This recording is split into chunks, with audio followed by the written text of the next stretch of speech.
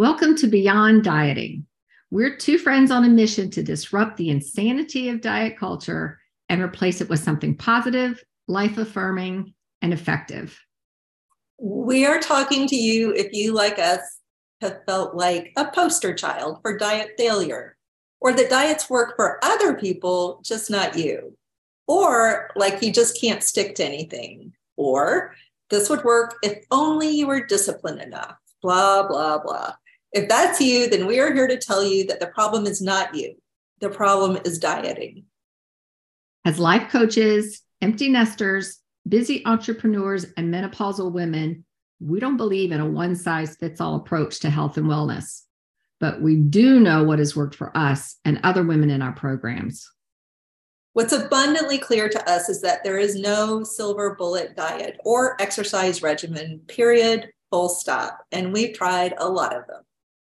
Stick with us as we explore a variety of doable and motivational ways you can free yourself from a lifetime of yo-yo dieting. It is possible to live a healthier, saner, and more fulfilling life you enjoy.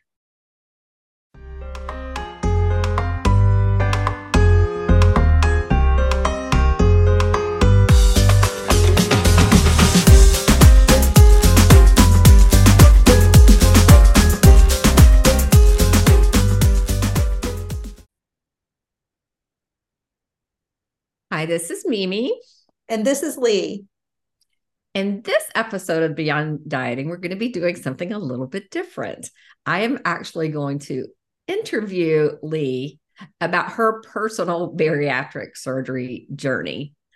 We're really going to be talking primarily about like her post bariatric surgery journey, I think. But before we jump into that, Lee, do you just want to, introduce yourself and then maybe talk a little bit about what led up to and your decision-making process in having the surgery? Okay, so I'm Lee. I'm a co-owner of Her Genius, and we run, this program called Beyond Dieting. And I've been a practicing coach for, it seems like eight years. I can't even believe saying that. But for about 8 years, I've been coaching. We've worked a lot with women on their self-image and self-esteem. And because we have those issues too, because we, have probably had, and more in the past than now, but had negative thoughts about ourselves, our bodies. And I definitely, after I had my third child, had weight that didn't get lost after that pregnancy as much as the first two pregnancies. But it, I was still like kind of okay, I wasn't in a scary place with my weight until I hit about, I would say 55. And so it was hormonal. And then I had an enormous amount of stress at that time in my life. And so, and that was when the pandemic hit as well. So in addition to the pandemic, I had some family issues that were hugely stressful and prolonged. Like they just went on and on and on. And so I did gain weight because I think the stress, more than even the hormones or the pandemic, it was the stress that was going on in my family.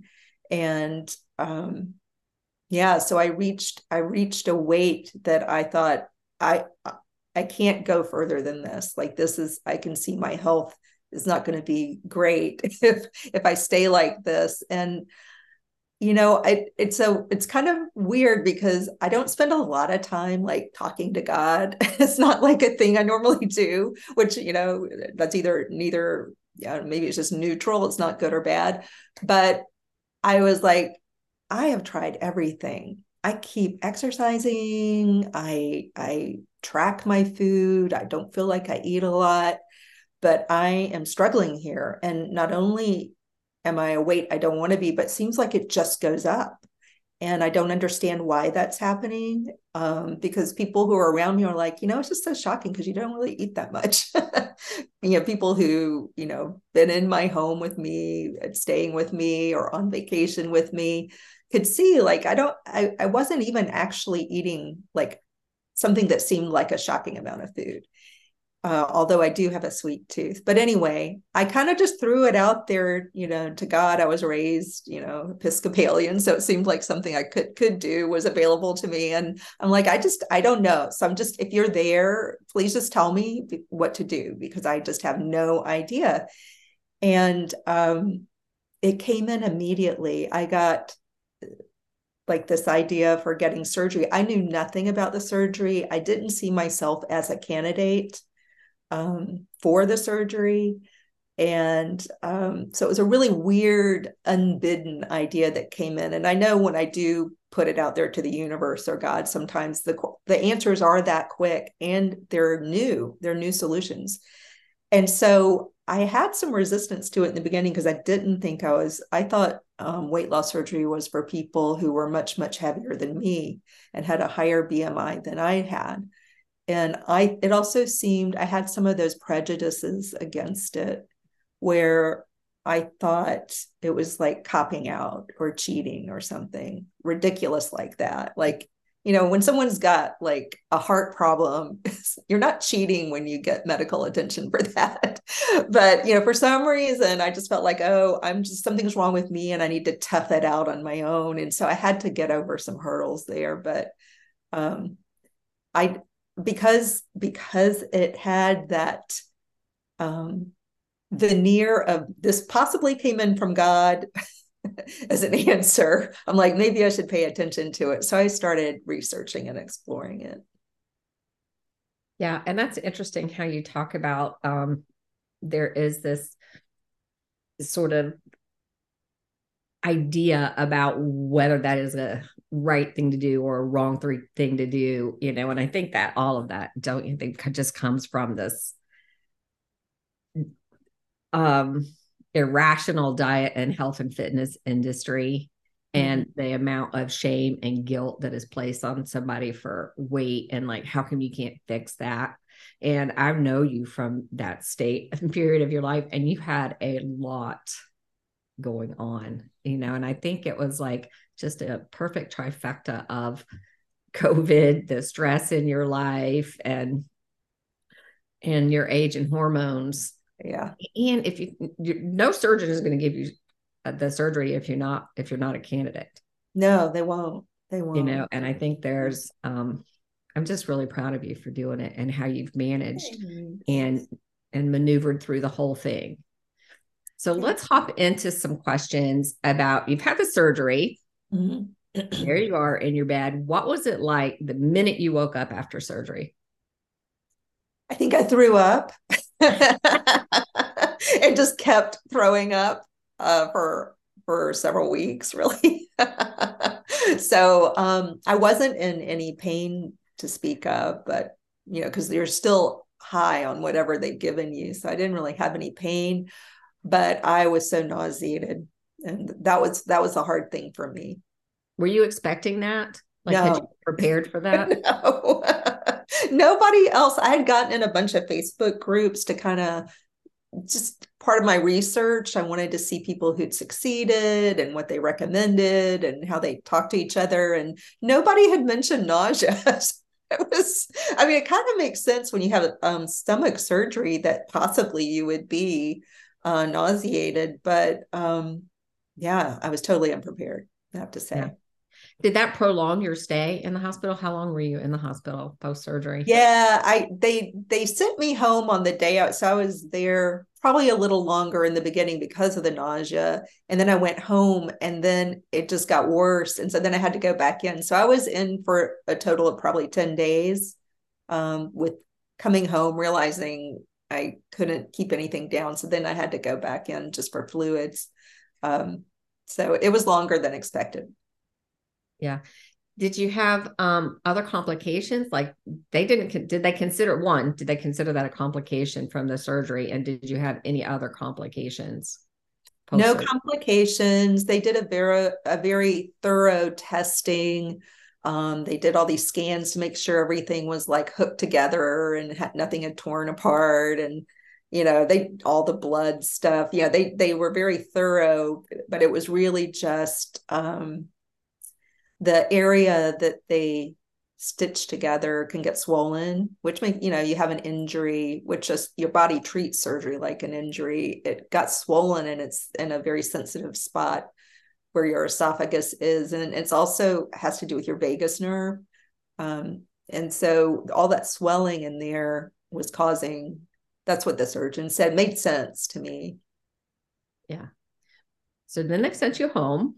You're feeling They sent better. me Hopefully home. the nausea is starting to abate a little bit. Yeah. And so now you are in the liquid diet stage. What do you go from liquid and then to soft foods? Talk about how those stages. Right. So your surgeon's going to tell you, and a lot of you, listening probably have experienced these stages after the surgery. You've got to start with liquids. First, you're starting with clear, then you go to, you can, just any kind of liquid. And then you move on to soft foods. And each stage is, 1 to 2 weeks. Depends on, you're going to get advice from your surgeon about what to do. But it was really hard because of the nausea. Like I literally, even though they sent me home from the hospital, I had that nausea for a couple of months. So I carried a plastic bowl with me everywhere. So if I was driving, I had like the throw up bucket in the next seat. And I just, because I had to start living my life and doing stuff. So I just carried around what our family calls the throw up bowl wherever I went. So all those early stages were really, really tough. I couldn't do what they had recommended, because I just couldn't keep anything down. I couldn't get my protein in because most people who get the surgery are told to have a lot of protein, and right away everything tasted terrible. Like all of the stuff I used to like tasted terrible to me. And so I just didn't like a lot of things because your taste buds will change right in that early phase after surgery. You get your taste buds back, but in the early stages, everything was just nausea inducing. So I'm just going to jump into a little mindset piece real quick. How did you feel when it's like my surgeon has told me to do this and I can't do it?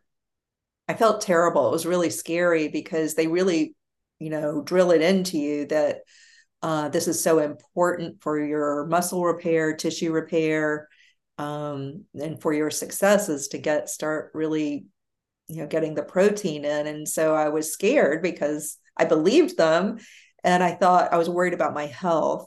I wasn't getting a lot of fluids in either, and I know how important that is. I could tell my body was just like a shriveling leaf in fall, and I was very concerned. So my mindset, I kind of went to a place of fear, and I had to talk to my surgeon about my fear. And she was very pragmatic and said, because I do think you need to stay in touch with the people in your surgical group to keep reaching out for help. And I was so glad I did, because she said, a few weeks are not, it's not going to make or break this whole thing. She's like, if you can't get the protein in, if you can't get the water in, you'll most likely live, But she said, probably for now, because we really do need water to live. We need like clear liquids to live more than the protein. She said, just try to get some liquids in. And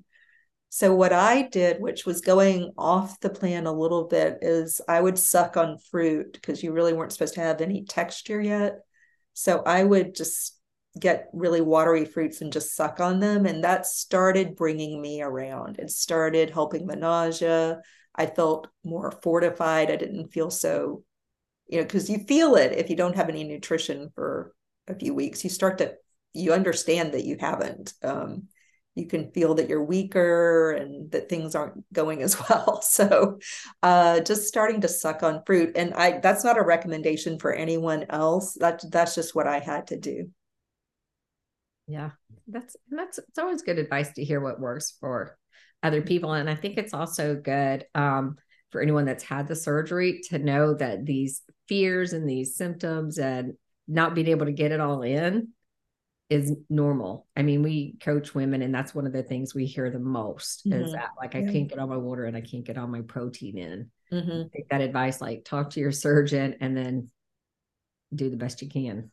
got to find a strategy that works Got to for you. find a strategy. So how much did you lose in that first month and Well, second? because of a lot of people do. I mean, I know just from reading all the notes from all the other people who get the surgery that people lose just shocking amounts in those first few weeks. And I within 2 weeks lost 20 pounds because of the not, mine just dropped off. And then, in the first month, it was probably almost 30 pounds. And again, I had less, like my BMI was the lowest it could be, and I'm 5'2". So, you know, that's a lot of weight for me, for my frame. Some people though, they're dropping, you know, in those first few weeks or the first month, sometimes like 80 pounds. I mean, it's crazy how it Yeah, just I think comes we just off. were working with somebody who said they lost 60 in the first Yeah. couple of Mm-hmm. months, which is really amazing. And most of us have been on and off diets our whole life. And we know that excitement when you first start of all of those pounds that go off. Yeah. And then the longer that you continue to lose weight, the more likely it is that you're going to hit a stall or a plateau or a reset period. How did you maneuver through your first stall? Well, the first stall for a lot of people happens in the first 2 months, somewhere in that time frame. It could be earlier, it could be later in that 2 month time frame, but that's when a lot of people report having their first stall. And the thing I needed to know about that, and I think everybody needs to know about that, is it's really normal. Your body is trying to keep you alive, and you've just lost upwards of 30 to 80 to more pounds in a very short amount of time. And your body is like, oh my God, what is wrong with this person? They must be in like really challenging external circumstances, like there's a famine or a war, and your body's like, let's just hang on to what we got for a bit. And so it was important for me to understand that was normal. So I was so glad that I had been reading a lot, because I think one of the first things we help our clients with is normalizing what they're feeling and experiencing. That it's normal for these things to happen. It's normal to have a stall. So I think normalizing it helped to neutralize the fear, because I did start having fears. They're there whether you want them to be or not. Even if you're a coach, even if you're very practiced at mindset work, the fears are there. And it's like, oh my God, it just stopped. How long will this go on? And I also knew I still wasn't eating very much, because I struggled with that nausea for quite some time. So it's like, well, how can I not lose weight if I'm not eating anything? I don't get it. So it does freak your brain out. Your brain has a freak out for sure. Yeah. I think too, like part of the reason we work so hard to normalize this is if you stay in that stress and fear area and keep those cortisol levels Mm-hmm. high, it makes it even harder, right, to start Yes, to that's shed the weight. it's sad that but true, that you have to take responsibility for calming your fears if you want a good result. That's something that you've got to just, if you've never taken responsibility for that before and you just allowed yourself to spin out on fear and anxiety, now is the time, post surgery, even before surgery, it's time to start to learn how to get in touch with those fears and then understand that you do have the capability to calm yourself. And I definitely had to be digging into my coaching toolkit a lot. Yeah. So, I mean, we've really been talking a lot about the physical things that you were experiencing and what was happening to your body. But because I've been so close to you throughout this journey, I know that there were also a lot of mental and emotional challenges that you were facing. Do you think that your training as a coach is what has allowed you to experience so much success post surgery? Because you're doing amazing. Yeah, absolutely. Absolutely. I don't even know where I would be without the training that I've had and the many years of, helping others and seeing how this mindset stuff works. And I don't even want to know where I'd be if I hadn't had that. Because even with all the training, even with all the, gold standard tools that I use to calm myself down and to work with my own mindset, I still struggled. There are challenging moments that come up during this journey. And, the stall being one of the biggest, hardest things for people. And then the fear that you will just gain it back. There are all kinds of negative thoughts that just are zooming back and forth like a big highway in your head. And you've got to know, first of all, you don't have to believe the thoughts. And then you get to choose what thoughts do you want to believe. And I suggest look for things that are positive and hopeful as your replacement thoughts. First you got to notice that, okay, I think I'm having some fear thoughts. I think I'm thinking something that's negative. Maybe I could think something positive. You've got to start that part of your brain and that muscle of noticing when that's happening. And then, what we teach is like, then what do you do? What do you do once you notice? Yeah. What were some of the biggest mindset shifts that you made? Can you remember in the early stages, what were some of the negative thoughts that you had and how did you shift them to a more healthy way of thinking? Well, one reality for men and women who go through this is that your brain still thinks the way you see yourself is all in your head. You think it's about the mirror. You think it's about your dress size. You think it's about, the measuring tape and your measurements or whatever. You think it's this number on the scale, but really the way you feel and think about yourself is taking place inside your brain. And so even though on the outside you're changing really quickly and the scale numbers are changing really quickly and your measurements are changing in one's own mind, there's a feeling that you're still obese or whatever. And I had read people talking about, body dysmorphia. I had definitely seen people talking about it, but to go through it is quite another thing. It's weird. It's weird when it happens because you have very encouraging data in front of you on your scale, measuring tape, clothing size, clothes falling off that used to fit or be tight. So you have real hardcore data, but in the brain, it hasn't caught up. And so that can really mess people up too. And so at least I understood what was happening. And I really learned, this is when I learned that relying on data is so important. And you have to learn to trust the data and kind of get out of the part of your brain that's a little bit stuck into your old identity as somebody who needs to lose weight or it's too fat or something. So that was one of the first big hurdles. And I still struggle with it.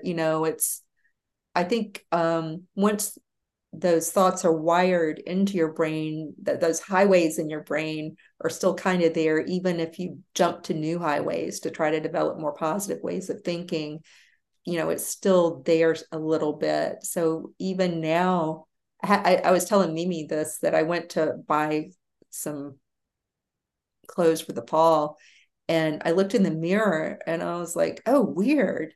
Is that me?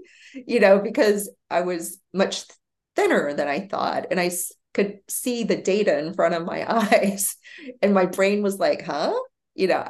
So it's still a little funky that way. But I think knowing that that's normal. So it's normalizing, once again, normalizing, neutralizing, and then trusting the data, like get on board with the data in that case, instead of your feelings and your thoughts.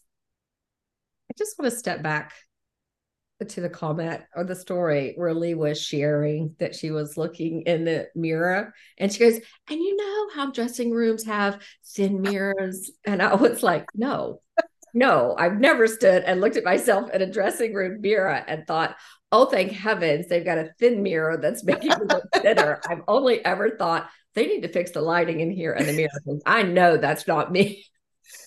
But Yeah. that was still like your mind saying, oh, it must be like, but then you were able to sink back in, oh no, the data is telling me Yeah. It's like one I checked the person in the size mirror on at the its age. clothes.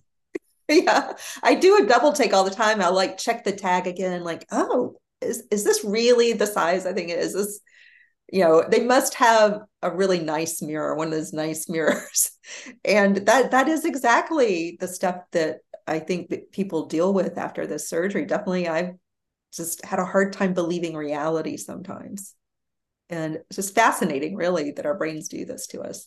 Yeah.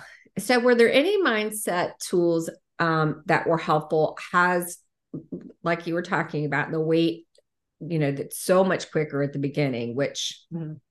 you know, is natural, that the less weight you have to lose, the slower that process is going to be. Were there some mindset tools that you have learned as you got towards closer to your goal weight, I guess? Mm-hmm.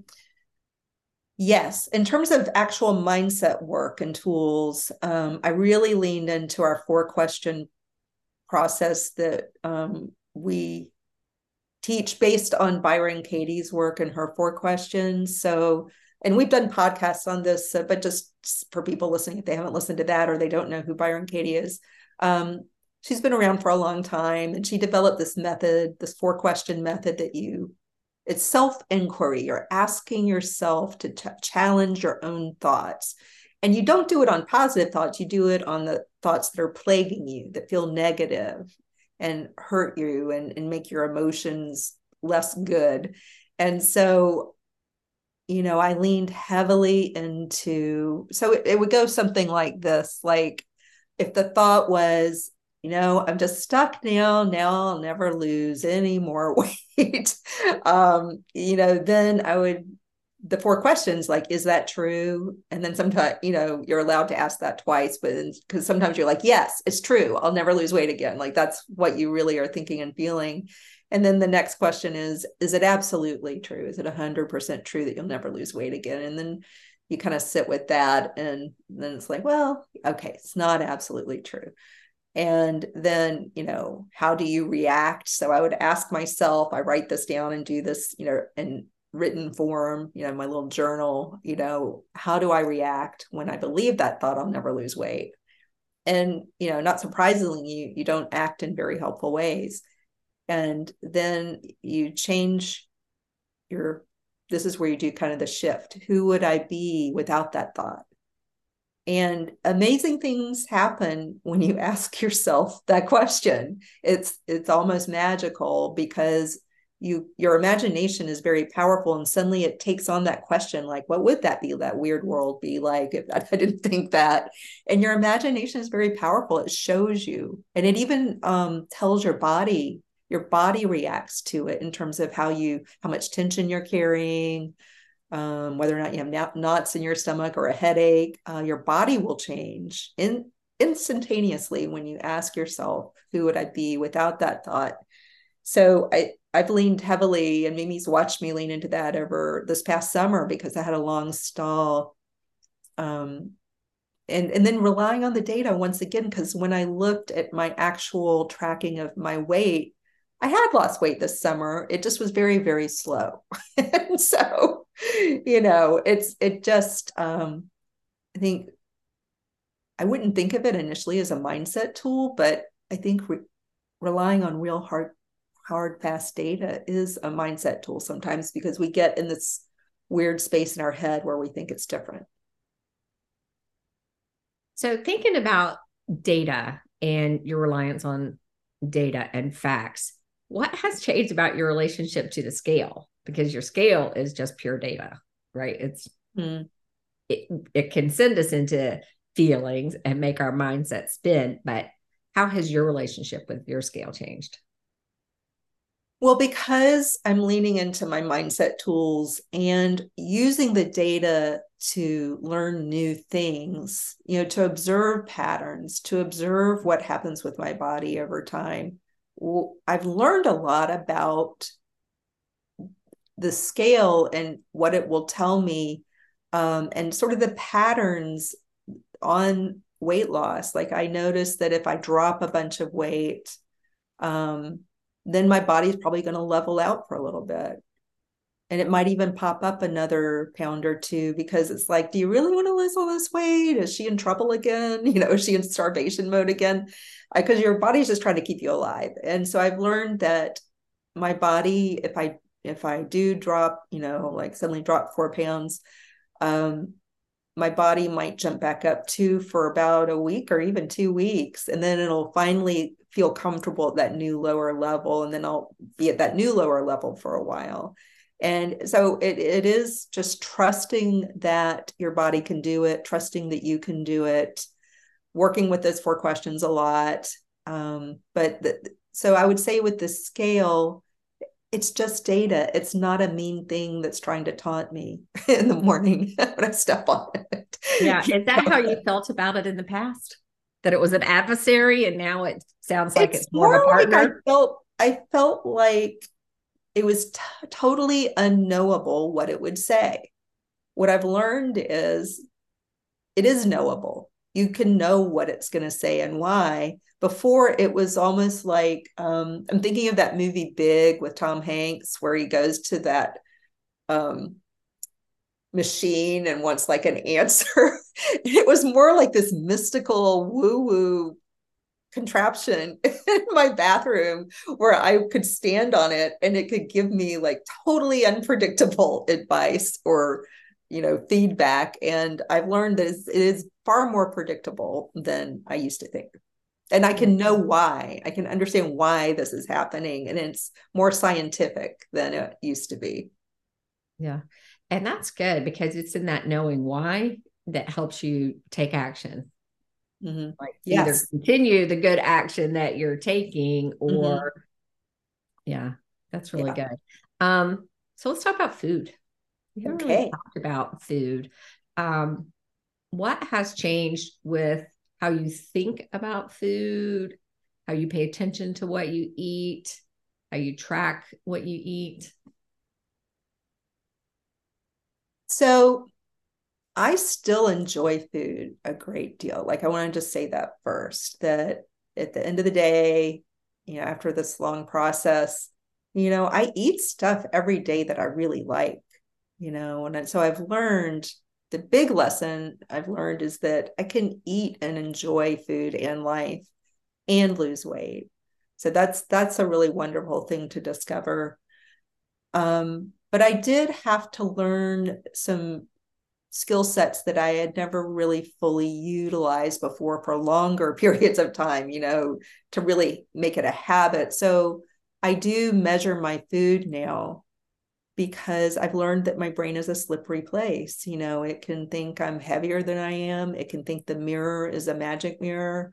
My brain is going to do some weird stuff sometimes in relationship to, my journey with food, the scale, etc.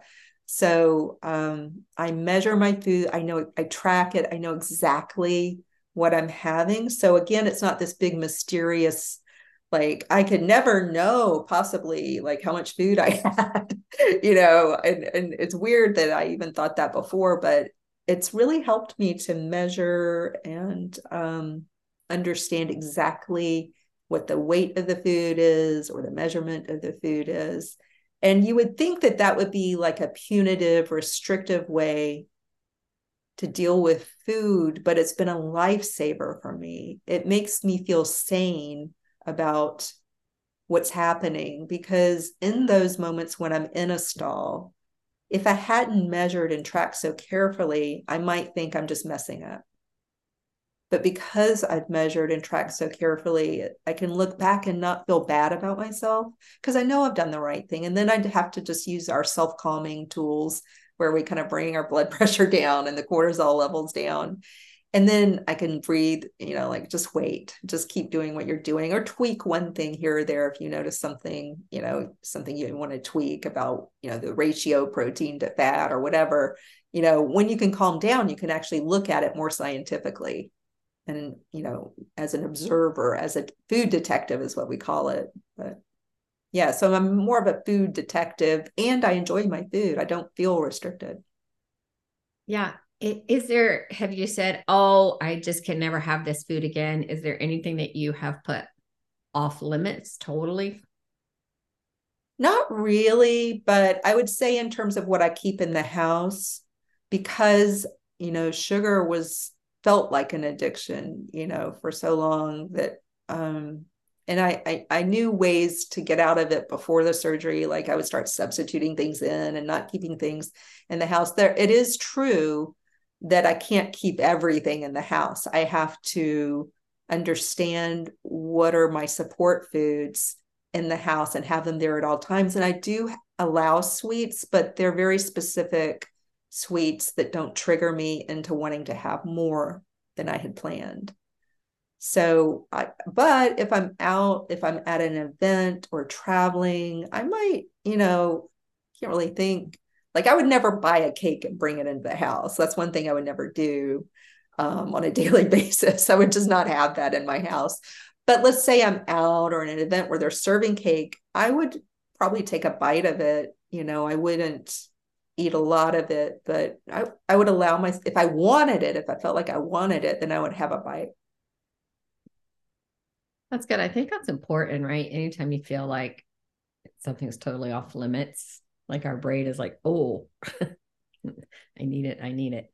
That's why I keep some sugar on hand in the house. I even start my day with it's gross. Like people around me are like, are you really eating your donut this way? But I get like a munchkin sized kind of Whole Foods donut and I just nibble a little bit of the sugar on it. I don't eat even the whole munchkin size, but for me, and I wouldn't recommend this for everybody, but because you have to find what works for you. But for me, it tells my sugar addict brain that sugar is not off limits to me and it works. And I don't really want to eat the rest of the donut. I don't want to eat them the rest of the day.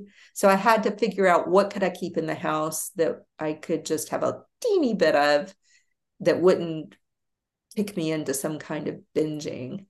And so that's a journey everybody has to go on to figure out what can I keep in the house, what can I have a little of and be satisfied. And that's part of what we help you guys do if you're in our programs. Yeah. And I think that's amazing advice. And I think it's something that everybody should recognize. Part of why the diet industry doesn't work is because they say this is the only thing you can, there's only this one way that this particular diet is promoting. And just hearing you say, everybody has to figure out what works for them. This is what works for me. So you figure out what works for you with that kind of detective. Yes. It's just brilliant advice. So if you had to offer one piece of advice to someone who is, let's say like a month or so out, or maybe even 5 years out, what would that advice be? And would you have the same advice for somebody that was 1 month out as opposed to somebody that was 5 months out, or would they need totally different? I think if they've come into our group, which is called Beyond Dieting, if they've made their way into our group, somebody who's 5 years out is scared of weight regain, or they've gained a few pounds, they want to get it back off, and they kind of want to reverse what's happened. I know from experience and also working with people who've struggled with their weight, if they see they're gaining weight or at a stall or those early days after the surgery in that first month, there is slightly different advice, but I would say there's always this fear component for both groups that when your brain goes into scary thoughts and fear thoughts and doomsday thoughts and hopelessness, that's what you want to work on first. You won't be able to do anything else very well for very long unless you can deal with the fear, because the stress hormone, cortisol, and lots of other things are going on, adrenaline, because you're going into kind of a fight or flight, freeze or fawn, and all the other F's that go with the fear brain. And when you're in that state of mind, that state of mind is meant to save you from, a charging bear. And it's not meant to be day after day after day with a non-life threatening sort of monster, which, for people who have gained a lot of weight is food. And even their ability and their capability becomes kind of a monster. They're not sure they can actually do it. So I think reducing fear is the very first thing a person needs to work on before they can really dig into some other tools. So that would be the common advice. I think for somebody just out of surgery, it's trusting the process, staying in really tight touch with your doctors. Don't sit at home wondering, like go ahead and reach out and utilize their advice. And then if for some reason your doctor feels really like they're just not on the mark, you can always get a second opinion from a different doctor. So just trust the process and also use your medical support that you have available. And then for somebody 5 years out, 10 years out, if you've had some weight regain, it's about dropping the fear and then really trusting that you can do it. You can lose the weight again. It's not impossible. You did it before. And you can learn some new ways. If you learn to work with your mindset and learn to be a better food detective, you can absolutely do this. Well, thank you, Lee. I just want to say that was, I'm always amazed at how open and honest and transparent you are in all of the aspects of your life. I think that's a really good place to kind of wrap up. And you had a great song for the end of this podcast. Do you want to share that? Yeah, who knows why these songs come in, but we were thinking, well, what's a good song for this? And we were thinking, well, it's about getting support, from maybe people who've gone through what you've gone through. And so I thought of the song Lean on Me with Bill Withers. Such a great song. Such a great song. Yeah. That's so we have one. a Spotify playlist that you can go to. And I just want to say, we'll make sure Lee referenced the Byron Katie. Oh, yeah. Mm-hmm. So I'll put a reference to that in the show notes. And we appreciate you being here and listening to us today. And we will see you in the next podcast. Bye.